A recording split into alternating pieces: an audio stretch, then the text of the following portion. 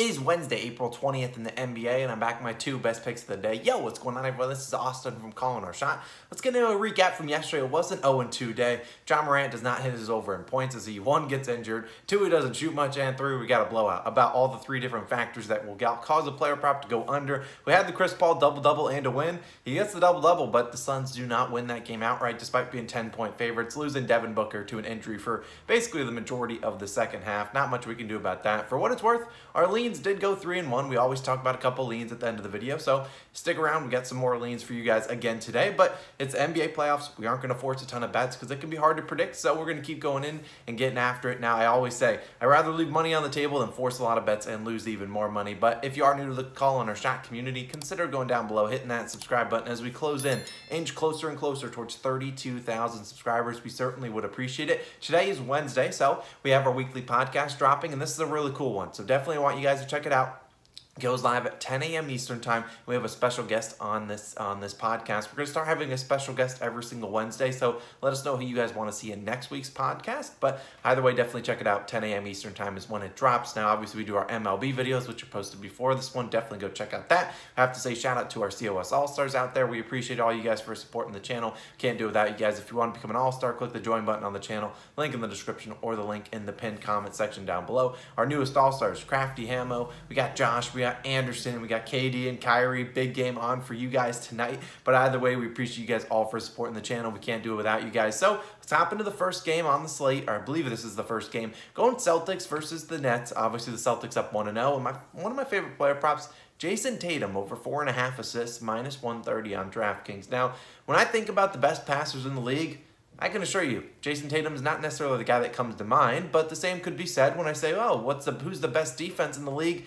Probably not going to say the Nets are, and that's why we're going here. Now, Tatum, he has hit this over in 8 of his last 10 games, and he hit it in Game 1. He had 8 assists on 12 potential assists, actually leading the Celtics in potential assists. I know Marcus Smart, normally the guy that leads the team.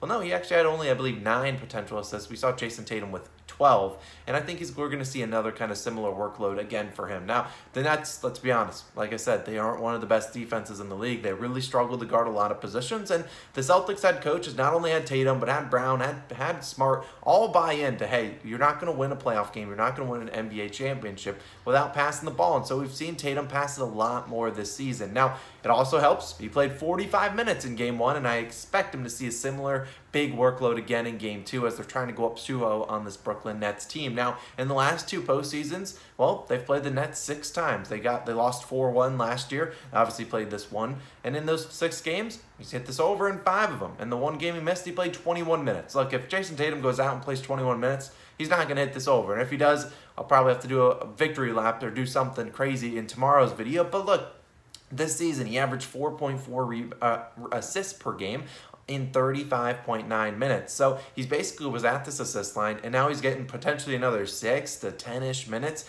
per game. Would not surprise me again to see him at 45-ish minutes, 40-plus minutes easily today. They're going to need him on the court to beat this Nets team, one of the best teams on offense. Not a great defensive team. I wouldn't be surprised to see Tatum get us another 5-plus assist game. I don't normally count on him to pass the ball all too much, but I do really like Jason Tatum over 4.5 assists. I really like it, minus 130 on DraftKings. I'll talk about a couple other leans in this game in a second, but let's move on to my second play of the day because we're only doing 2 official plays because, like I said, we don't want to force a lot of bets. It's the NBA playoffs. No reason to lose a lot of the money that we made all season long. We're going with the guy, Nikola Vucevic. I'm going with this double-double prop, minus 120 on BetMGM. Now, if you don't have a double-double prop, I do like his over 9.5 rebounds. That was juiced around minus 140 to like minus 150 on certain books. Some books went up to 10.5, and I'm perfectly fine at 10.5. Normally, you see Vucevic, if he gets 10 rebounds, normally he's getting 11 as well. Now, trust me, I don't like trusting Vucevic all too much. And the Bulls, let's be honest, if he doesn't handle the defensive rebounding, well,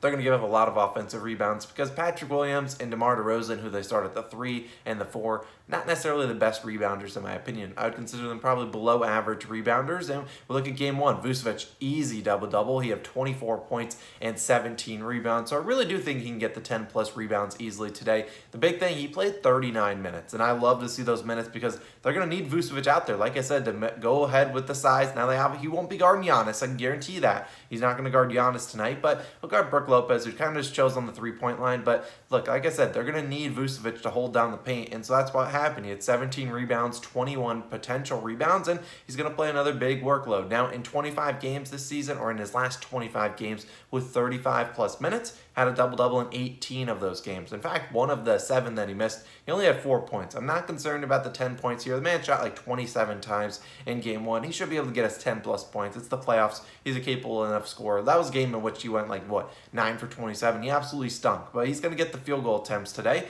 He has a double-double in 9 of his last 13 games versus the Bucks, and I understand he did go under and didn't have a double-double in 3 of the past 4 against Milwaukee, but this is the playoffs. They really need him to hold down the rebounds. He was getting the points, just not a ton of rebounds, ending with 9 rebounds, in fact, in one of the games. But look, I don't see LaVine having 10 rebounds like he did in Game 1. I don't see DeMar DeRozan having 8 rebounds like he did in Game 1. So even if we see Vucevic take kind of a down step in terms of rebounds, I really do think he'll at least get us 10-plus rebounds. It's a must-win game for the Bulls, so they should be playing him another 35-ish minutes. Hopefully they can keep this game close as well. Tristan Thompson only played 7 minutes in Game 1. Pretty telling that they're going to be relying on Vucevic a lot. This is his job. We just need him to stay out of foul trouble. They're going to count on him to hold down the defensive rebounds, or else they're going to see Giannis getting a ton of boards, Brook Lopez getting some tap outs. Look, I'm in on Vucevic. I'm in on him to get a double-double, and I'll take it -120 on BetMGM. Probably will play it up to about -135, -140, and then I just would go towards the 9.5 rebounds or 10.5 rebounds before paying any more juice on that. Now,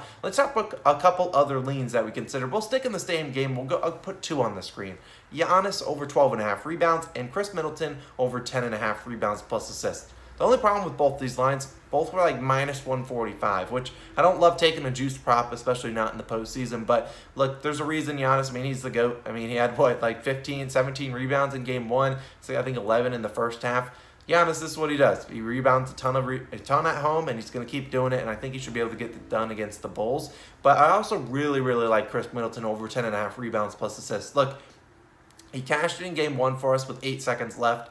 And that was a game that, honestly, I would say he probably didn't deserve to cash it because he had 0 rebounds in the first half. But the fact that he, somehow manhandled and got us 5 rebounds in the second half, really, I think 5 in, the fourth quarter, I think he's going to hit this one pretty easily today. There's a reason they upped it to 11.5. They knew that they got a little bit lucky or a little bit unlucky that he barely got to 11 last game. They know it was the wrong line, and they're going to move it up 1. So I really do think Chris Middleton can get that over 10.5, maybe even 11.5 rebounds plus assists. Look, I was going to run it back, but we're going to switch it up with a different prop with Vucevic. So really like both of those 2 props individually. Now, if we move on to another one, it is a spread, or technically a money line. I like the Raptors first half money line. I can't tell you how many times I have seen a team favored in the first half, but not favored in the full game, because that's exactly what we got the Raptors today. I believe they were, at least on FanDuel, they were -114 money line on the first half, yet they were still 2.5-point underdogs. I think that's pretty telling that Vegas and the sportsbooks expect the Raptors basically come out and give the Sixers their best shot. Say, look, we're coming out, we're going to give you everything we got, we're going to try to beat you pretty handily in the first half. And look, maybe they beat them in the first half,